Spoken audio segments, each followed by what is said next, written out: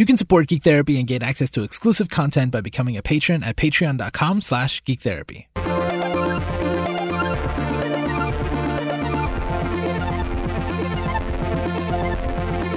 Welcome to GT Radio on the Geek Therapy Network. Here at Geek Therapy, we believe that the best way to understand each other and ourselves is through the media we care about. My name is Josué Cardona, and I'm joined by Lara Taylor. Hey! And Lauren Keller.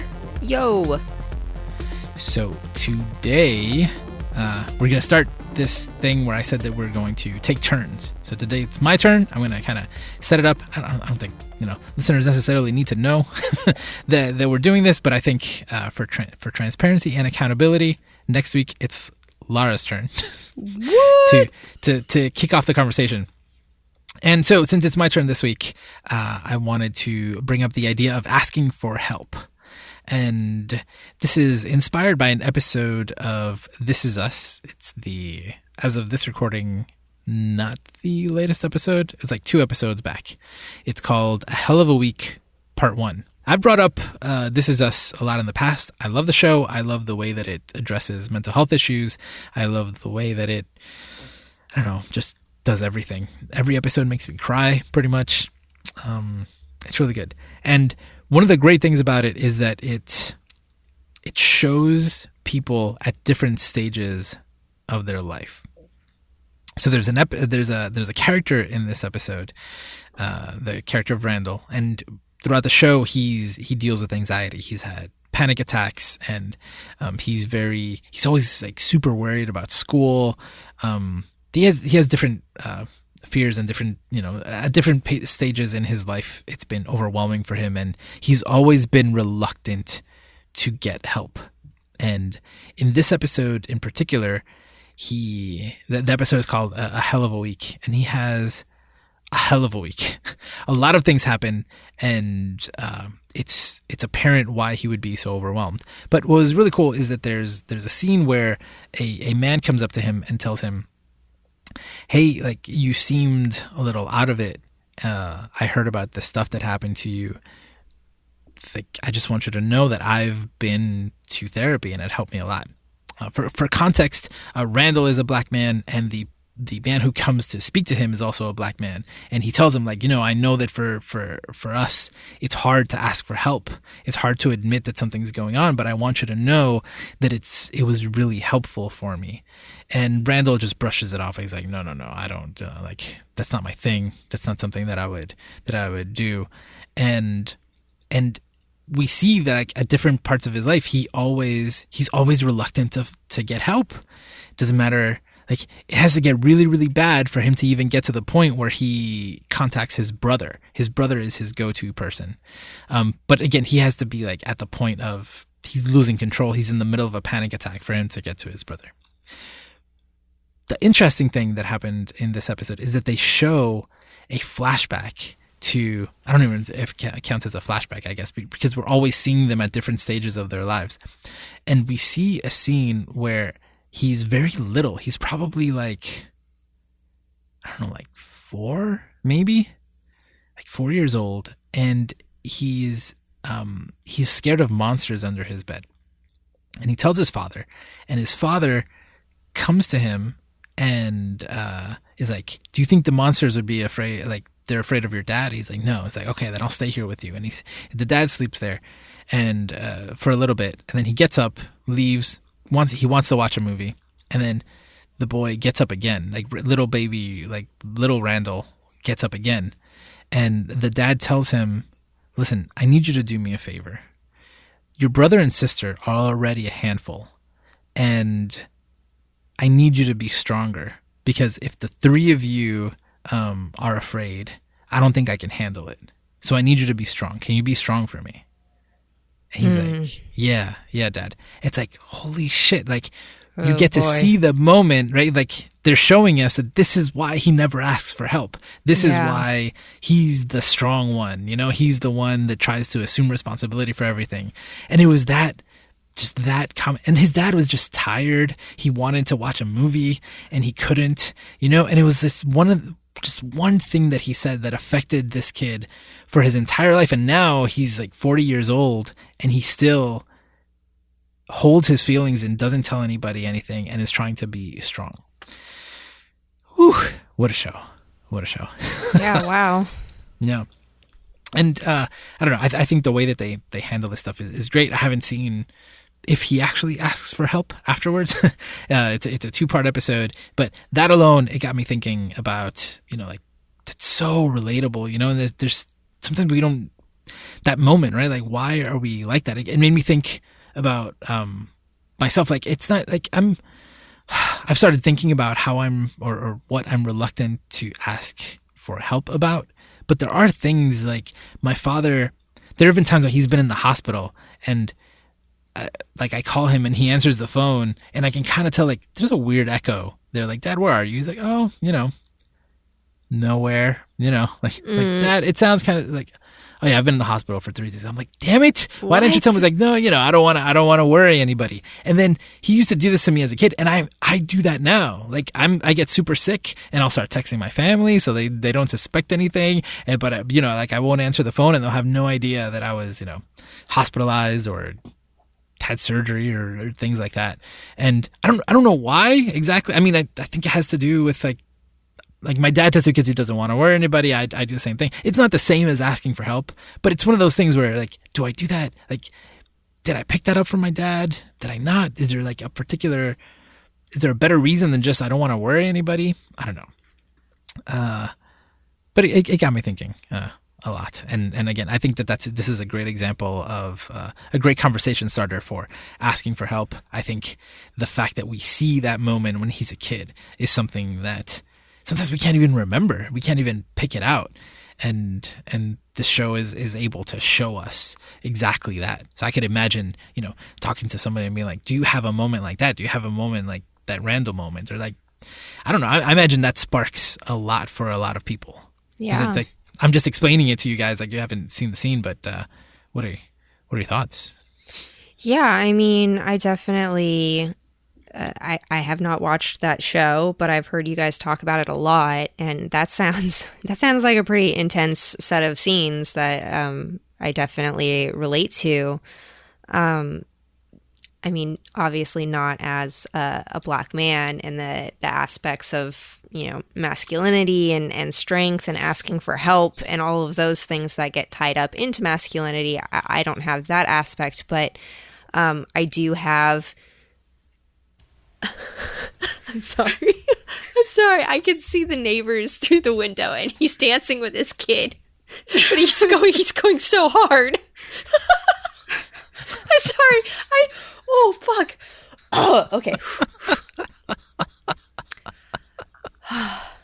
Love them neighbors. Oh god, he's really oh geez. I can't look out the window. I can't. Blinders. Is the kid in danger or no? They're having a great time. It's just I'm seeing an adult man, and because it's dark outside and he's in his house, so he is. All I can see is a black window with like the reflection of my room, and then this dancing man. Are they making TikToks? I hope so. Okay. It looks like they're done. The song must have ended. Okay, I'm sorry. I'm so sorry that. I do, however, really relate to the idea of things that happened when you were a kid that definitely impact the way you make judgment calls in your adulthood about whether or not you should ask for help or whether a situation warrants asking for help. And a lot of those maybe subconscious, unconscious judgments that you're making about whether or not this thing is bad enough to ask for help, or if do I really need help? A lot of that is formed on situations from my childhood. And, you talked about this character, his dad was just like, look, hey, I really want to watch a movie, but framed it as like, hey, you're my little superhero buddy. You have to be extra strong for daddy. Because daddy needs a friggin' break. I mean, you have to be tough for daddy, otherwise daddy can't do it. And just framing it in that way. And for me, I relate to that I was, told as a kid, like, oh, you're so resilient, like you're so able to get through things. And so that became a part of my identity. And so in my adulthood, there are things in which it would be absolutely beneficial for me to reach out for support, but I don't because I'm like, I know I can handle it. I'm very resilient. And those are true. Those are true statements, but I end up hurting myself or putting more stress onto myself than I need to because of that underlying belief about, whether or not I should ask for help, or if this is something I have to be resilient and face myself and I don't need other people. Or like you brought up, Josue, of like, oh, I don't want to worry other people. This isn't a big enough thing to like cause stress to my friends or my family because, everybody's so stressed and I don't want to add to that. So I'll just keep it to myself. And all of those thoughts get tied up into, these belief systems we have about ourselves. And a lot of that comes from our childhood, from when we're, 5, 6 years old and our tired parents just give a throwaway line that sort of impacts our whole idea about ourselves. Oops, sorry, kids. Did I say that? What? Huh? You sure? Oops. Sorry, I guess. It reminds me of, speaking of TikTok, there was a TikTok, which actually I've seen this other places, but the idea of like your parents always know how to press your buttons because they installed them. Mm-hmm. And I'm like, ooh, yeah, no, I feel that very deep in my soul. They designed it. Yeah, thank you. I designed it. I'm turning into both of my parents. You just reminded me that my mom always used to say, I am very resilient to pain. Right. And just earlier today, I was telling her about how I was passing a kidney stone. And you're like, it's fine. And I'm literally like, I'm getting to the point where the pain is so intense that I'm throwing up. And, oh my gosh. But I won't take, I'm not taking pain medication because I'm like my mom. I'm really resilient to pain. Like, why am I suffering like Take this? Your like pain pills. Yeah, I know. It's not that big a deal. So and we were both talking about the fact that we had these prescriptions for, I think it's Tramadol is what it's called.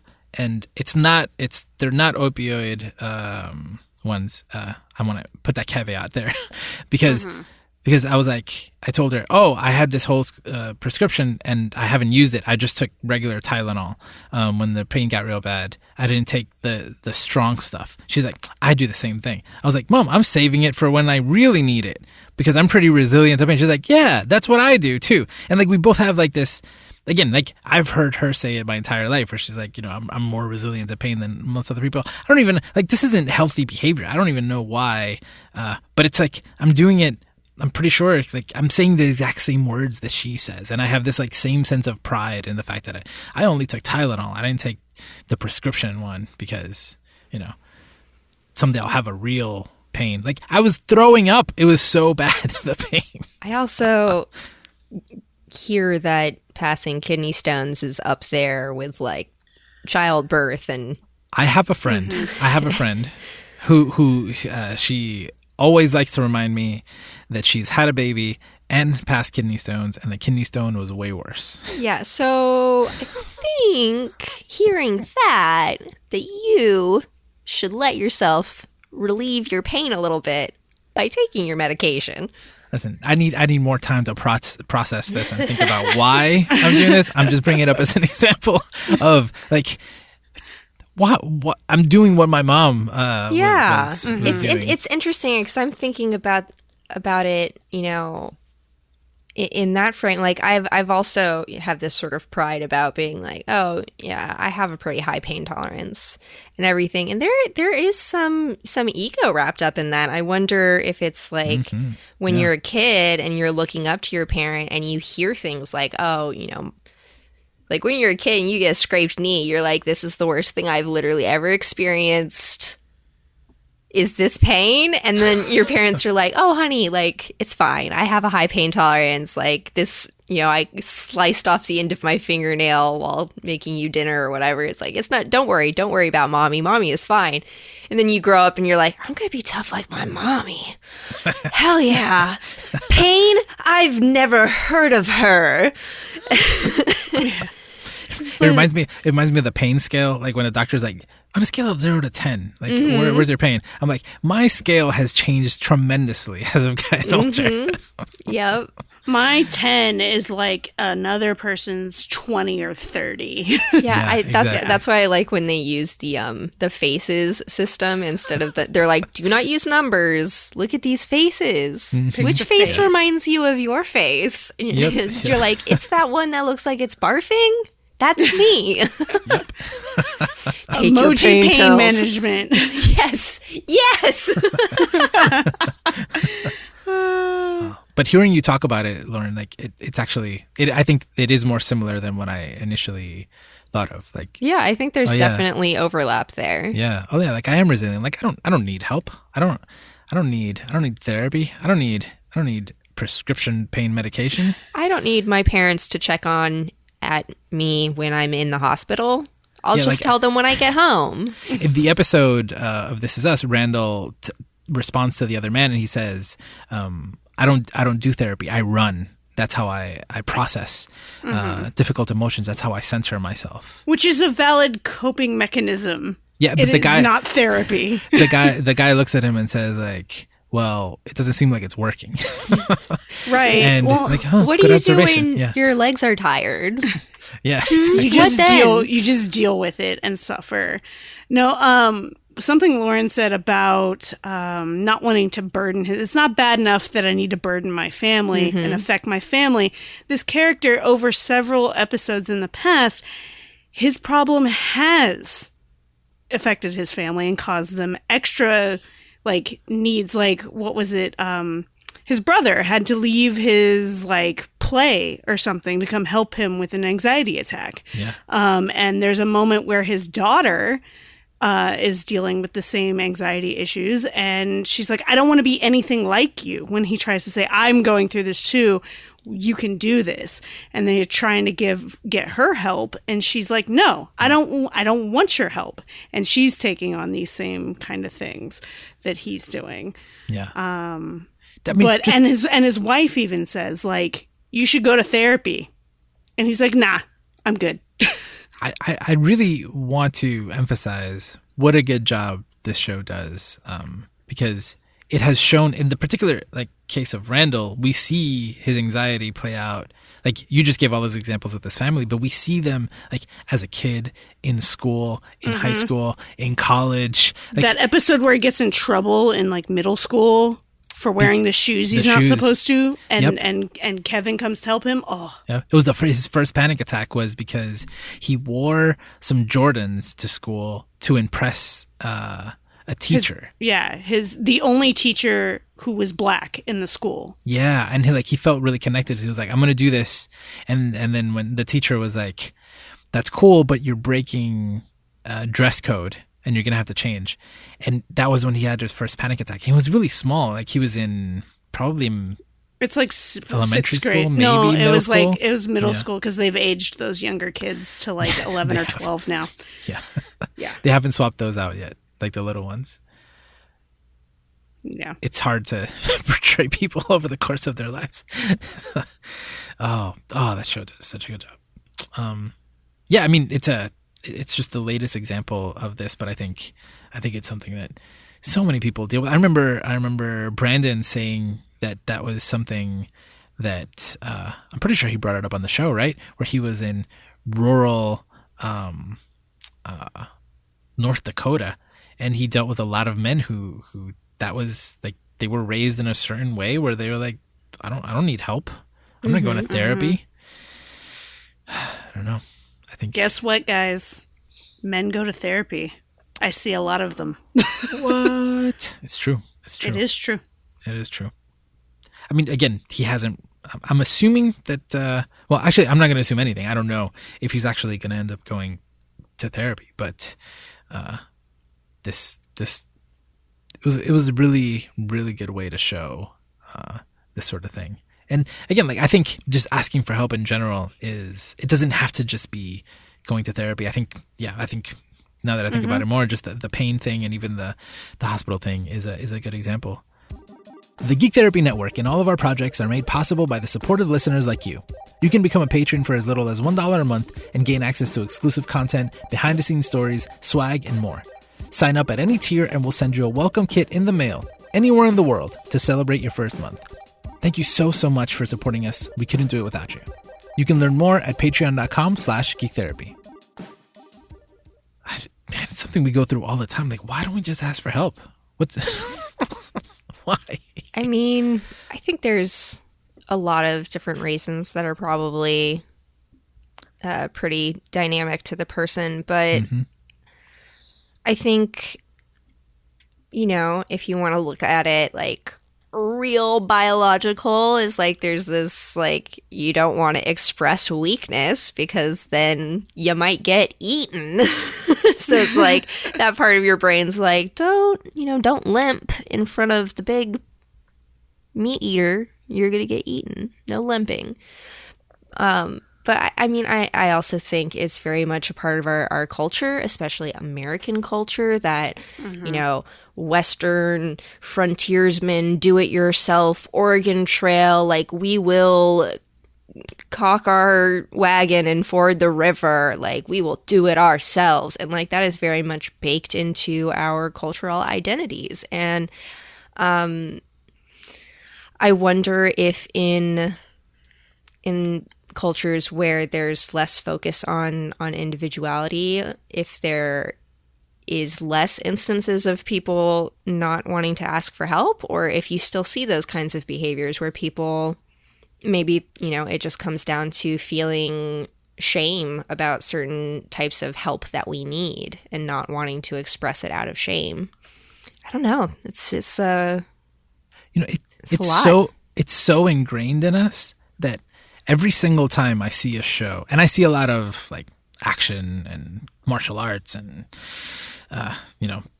high energy shows where somebody is in a fight or some sort of battle or something, and this type of conversation comes up often where someone says like there's a mentee talking to a mentor and they're like, are you ever afraid? And it's like, yes, that's true courage, right? Like facing your fears and actually, going through with it when you feel afraid.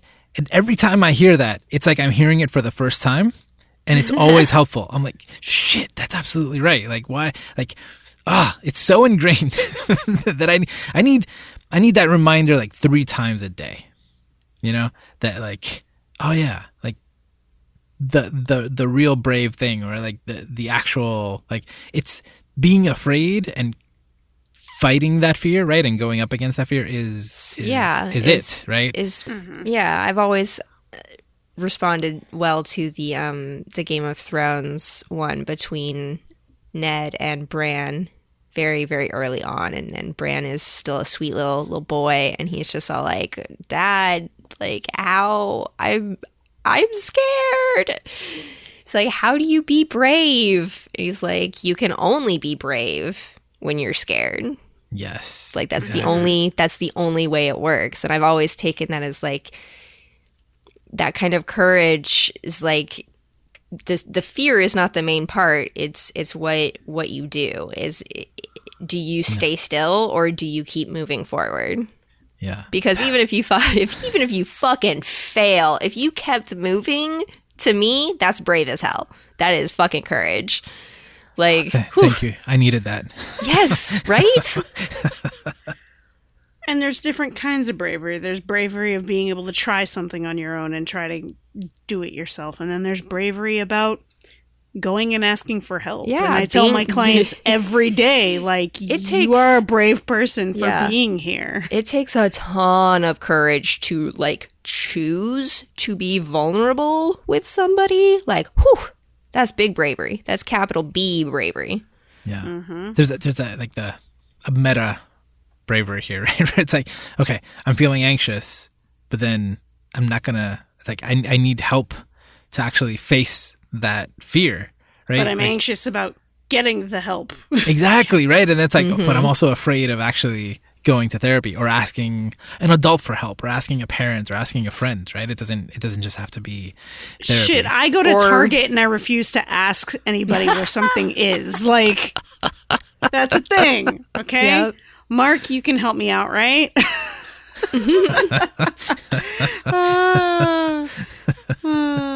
Yeah. Oh, yeah. No, I refuse to ask for help in stores. That actually reminds me when I brought up that it was definitely an American aspect to it. You just reminded me of like there's a whole trope about men never ask for directions. Like, is that not like straight up like will not ask for help situation? Is like, I'm lost, but I refuse to do anything about that. Or refusing to read the instructions when building something, which it's not just men.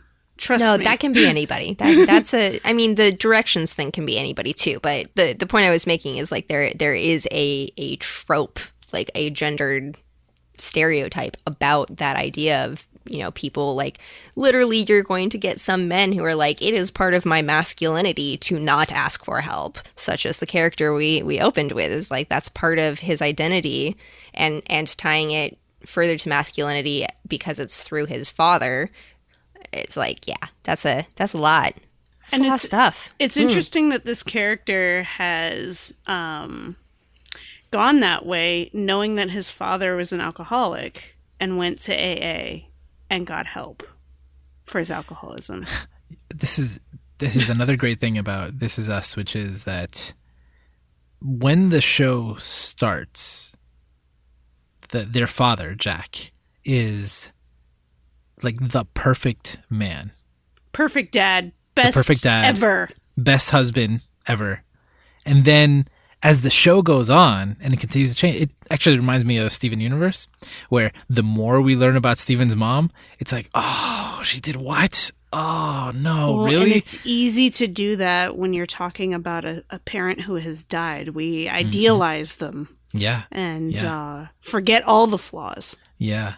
And in This Is Us, it's I don't know, like now on Steven Universe, it's gotten to a point where I'm like, oh, no more, please, no more. But in the case of This Is Us, like they're fleshing out Jack's character in a way, right? It's like, oh yeah, parents are important and their decisions affect us in so many different ways. And we see like his character is more fleshed out than any other, right? Because we see him from different perspectives and we also see him at different points in his life. And yeah, like the way he's handled different things and how it's affected the kids is just, again, so great. It's wonderful and hits the nail on the head with like parents and how we idealize them. Mm-hmm. And personally, I still think he's the perfect dad. Like, yeah, he screwed up. That's a great point. The perfect dad screws up. The perfect mom screws up. We're all human. And he's able to see when he makes a mistake or someone points it out and try to make a change.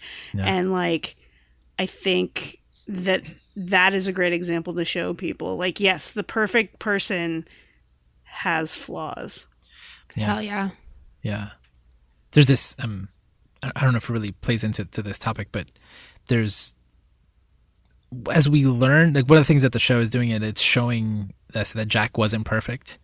And like one of his sons is actually fixing some of those mistakes, you know, like who was another one who was reluctant to get help. Yeah. But like he already went to therapy, right? Like he went to rehab, he went to the therapist, he's done stuff like, but he fell off the wagon. And then the rest of the family was like, screw this therapist. That episode, I talked about that episode on the show because it was really good. That was like 2 years ago, I guess. But the character of Kevin, like he's becoming like he's trying to be the idealized version of his father, you know? Like when he found out that his father did something, again, just like Steven, right? It's like, oh, like my mom didn't do this thing, so I'm going to fix it now. I'm going to do this. I think I've tried more recently to do something similar where it's like my dad does this thing where I said that I'll start texting my family so they know I'm okay. I've started doing the opposite of that, like, because I was like, you know what, like it bothers me when my dad does it. I'm not going to do that. So now I'm way more open with my family about like, this is going on. Maybe it's nothing. It's okay. my family's still full of like, people will call each other and it's like, I'm going through this, but don't tell this one. But like, then like everybody's keeping secrets from each other. Mm-hmm. And I've tried to not do that. I tried to be super open. Also, if they're listening, I want you to know I don't keep the secret. I tell the person anyway. I just tell them not to tell you because I think it's messed up that we're keeping secrets. Sway's They're so a important. snitch. I am. Got the That's proof okay. here. Yep. It's better that way because I can't keep track of the secrets anymore. It's like, I mean, you can't I expect me agree with you. 2 Yeah, years later, yeah. I can't remember if who I promised not to tell. Doesn't matter. I probably told them. I definitely told them. And if you watch soap operas, it all comes to light anyway. Always. Always And everyone the has a truth twin. comes out. Everyone has a twin. And nobody dies. Nobody Well, they do, stays but they dead. come back. Nobody stays dead. They all Exactly. die. Exactly. Sometimes they're It's not switched It's at not very birth. sticky. Yeah. It's never sticky. I mean, something that you mentioned led me on a different thought is when we're talking about this idea of asking for help, it's never really just a single moment. Right. Like there can be one moment, but it's like the idea of like, okay, I need help. I am going to therapy now. I did that. That happened to me last year. I was like, I have hit the point where it's like, nope, cannot do this on my own anymore. I need help. I'm going to get help. And I went and got a therapist, and I went and I got a psychiatrist and started working with them. But, things changed and I got switched to a different psychiatrist. And then that psychiatrist left, and then my therapist left. And now I'm working with a new one that I haven't met yet, but they still need to give me prescriptions and all of these things. It's like, those feelings of resistance of wanting to ask for help, that's not, once you do the first asking for help, that resistance isn't going to completely disappear. And that's something that I think is important for us to focus on, is like, this is a choice we have to keep making and keep being aware of when are we starting to build up those walls again, which feel protective and can be protective, but are maybe also sometimes closing us off from what we actually need. And the idea of being able to ask for help, and this is a situation I've been in, but asking for help, getting to that brave moment of asking for help and then not getting it, and then having to find the bravery to do it a second time. Oh, you guys. Yeah. That is a tough one. Well, and even reasons- each moment of deciding to go to an appointment Yeah. is like important. Most of You of the time, if someone has dropped off my schedule, or like they cancel the last appointment because it's a time conflict before they're on and they don't have another thing scheduled for the next week already, and we don't hear from them, like, in order to get them back, I have to keep pinging, and it's so, like, it's really hard once you drop off. It's really easy to just be like, okay, I don't need help anymore. I guess that was enough help. This help seems adequate. Yeah. That's the argument that a lot of people have about like hotlines, right? It's like it's like a lot of work to always expect someone to reach out and call a hotline. Yeah, because there is friction, right? Like, you try to reduce as much friction as possible for someone to get help, and that's a big gap to traverse from maybe I need help to picking up the phone and talking to a complete stranger. Like, I don't know what the answer is, right? Like, but I completely understand that argument, and the reasons why you don't ask for help are very different. Like, you just gave a bunch of good examples, Lauren. And like you mentioned before, like, there's this stereotype that men don't ask for directions. Well, I've been in that situation where I don't want to ask for directions, and it's never been because I'm too much of a man to do it. It's more, social anxiety. I was like, well, I don't know this person. I don't want to talk to them. Like, I don't want to, and not like my male pride. And there are different reasons why I've been reluctant to also like go to therapy or go to the doctor in the past. Yeah. The fear wise, right? Like, there's like, we live in the United States. There are like economic reasons why you might want to. In a perfect world, and everybody could afford all the care and all the help, there would still be people resistant to going and getting that help. With many for many different reasons. Like one reason can be like, what if, like, I don't want to know if there's something wrong with me. Like, I'd rather not know. I'm too afraid to find out. Another one is, maybe somebody will see me. I've been thinking about that lately. Like, when I had my first actually both of my private practices I had 2 different offices in North Carolina. Like, it didn't say counseling center here with like arrows and like come to therapy. But lately, here in Puerto Rico, I've seen a whole bunch of places where it's like they have a sign out front, like a huge sign. It's like a restaurant on one, and right next to the restaurant, they have the same type of sign as the restaurant, and it says like I love clinical psychologist, Dr. blah blah blah blah. And I remember I had the shades drawn in my office because if people were in the waiting room, we didn't want people to like walk by and see like, oh, these people are waiting to see their therapist.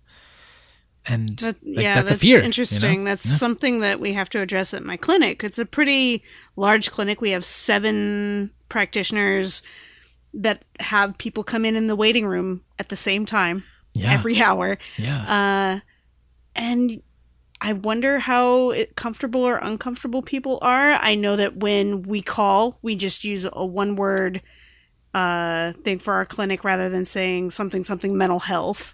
And all of our signage outside and on the wall, it just says the word, not the mental health part.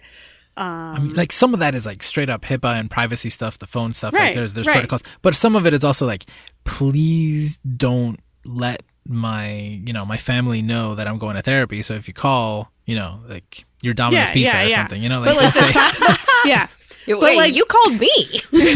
But like on the signage outside, that was really smart of them to just have the 1 word instead of saying like, this is a mental health clinic. Like, yeah. Because we're the only mental health in the building. There's like a dialysis center and a dentist and a plastic surgeon. Yeah. So like there's a... Like ideally, you could be going to anybody there. Like ideally, I mean, I hope one day we live in a world where like you go to see your therapist and you come out with I just saw my therapist sticker. Like when you went to when you go vote. Like right? I voted. Yeah. I'm picturing maybe this says more about me and my enjoyment of absurdism, but I'm picturing like strip malls with like the 8 dry cleaners and the liquor store and then the therapist's office and then like an Apple phone screen store. And it's just like, that's my therapist's office. I dropped off my dry cleaning and then I got my brain steamed and I'm having a great day. I'm gonna pick up a Jamba Juice. You want one? That's my therapist's office. I go to Starbucks. I go to therapy. I go to Walgreens. So my therapist is in a hospital like building, so it feels very clinical. I have to walk past the lab, so there is an iPhone repair. There is an iPhone repair shop right across the hall from my therapist. Oh my gosh, perfection! I saw it in my brain from your brain. It was beautiful. There's an Indian restaurant downstairs, so his office smells like Indian food, which I cannot eat because of spiciness, but smells delicious. Just like, if you come to therapy 4 times in a row without rescheduling, I will get you garlic naan from downstairs. I'm like, I'm in. You got me. Yes. I will be there, doctor. I like this. The Indian place has coupon for the therapist and the iPhone repair shop. Yes. That would be amazing. Hey, synergy. You look a little bit sad from breaking your phone. Do you want this 15% off coupon for our therapy office across the street? See, Josue, when we start our comic book therapy office business someday, we got to think about these things. Yeah. But I'm on this Indian restaurant thing. I like it. It's like, is it indigestion or is it anxiety? Here's the card for the one upstairs. Oh man, yep. No, this is good stuff. Again, TV shows, movies makes it. I mean, there's so many examples of these things that we're talking about, and seeing different reasons why people. Like, I can imagine, again, going back on that stereotype of the man who doesn't ask for directions. I a little bit regret bringing that up because I don't actually believe that that's true at all. It was just like stereotype. It was just a cultural stereotype of like specifically Americans that popped up in my head. I'm sorry. I'm picturing every TV show where the wife is in the passenger seat and the husband's driving and she's got a map and he's like, I don't need that. Yeah. Well, but I think it's more accurate than you. I think it's more real and more prevalent than you're letting on. I think it's a stereotype for a reason, and I think a lot of it maybe it's not just the maps, right? But there's a lot of stuff that many men are reluctant to do because they're manly men, and every time a TV show shows a strong male character who asks for help, like I always think, like, oh yes, thank you, or like showing a different reason why, right? It's like, and there are so many of those on This Is Us, and I love it. Yeah. Like, yeah. I think every man on the show has asked for help. Yeah. I think so. And like Randall is like he's buff. He's like real fit. Now he's like a politician, and he's got a real deep voice. It's like he's like he's Sterling K. Brown. He's fucking Sterling K. Brown. Yeah. Right. And the fact that like he's dealing with this constantly, I think it's fantastic. I think it's really good. I think it's also, again, I have not seen This Is Us, so I'm only picking this up from what you guys are describing to me of the show. But it does sound like they are giving us extra context of these other people that, character A asks character B for help, and we know more information about character B or whatever. But the idea of asking for help from somebody and recognizing that everybody needs help sometimes. And so like learning to ask the right person for help and recognizing that even if they are the right person, it might not be the right time for them to give you help, and how tricky and how much of an emotional like balance act that is to try and figure out that stuff. I think we would benefit more from having those kinds of stories in our media, of showing people asking other people for help and them asking other people for help, and sort of showing how it's never just, we get all of these stories about the hero, and it's like the hero who does all of the stuff, and occasionally they have like their sidekick friends who help them. But really, in real life, we all have lots and lots and lots of people, an interconnected web of social connections who are all trying to help each other and feed each other. And I think it would be really beneficial if we got more stories that lifted that aspect up, that we really do need each other in that way, and that it's actually kind of a special thing about us. I really like a lot of my procedurals because they have that kind of like, there's some resistance usually because apparently doctors and firefighters and cops are the worst people to ask for help because they're constantly helping people and they think they have to be the helper. This is true. Yeah. This is true. But there's a lot of different levels of help. Like some people realize, okay, I need to go to Grey's Anatomy, a character had recently had to go to an inpatient hospitalization for mental health and was resistant in the program, but was there. Plenty of times they're asking their boss for help, their friends for help, and leaning on each other. One of the things I loved about the early Grey's Anatomy episodes is Christina and Meredith would dance it out. Like, they're stressed out, they dance it out together. To Tegan and Sarah, and it's the best.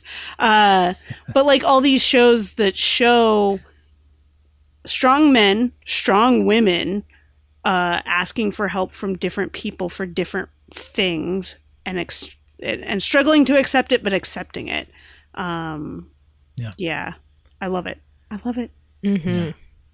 Yeah, the helping the helpers. I think the closest thing we've ever gotten to hate mail was from the Heroes in Crisis episode that we did. Mm-hmm. Because a lot of people hate Heroes in Crisis.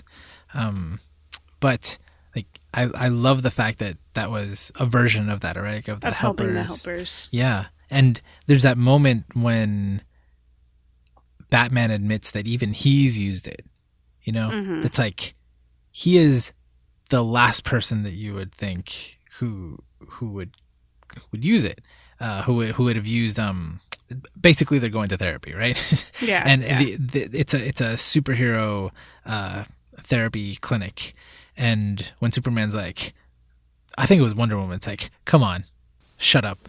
We know you hacked this thing. And you're like, no. He's like, no, I haven't, because I've used it. And it's like, damn. And I mean, last year I should have definitely gone to therapy. I was stupid, and I was like, this depression will pass. It's fine. I know what's going on. And it wasn't until I got out of it, like that I felt better.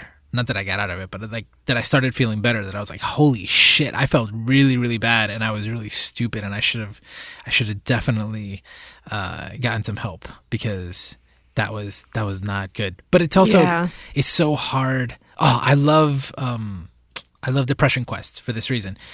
Depression Quest, it's a game. It's a simulation of what it might feel like to have depression.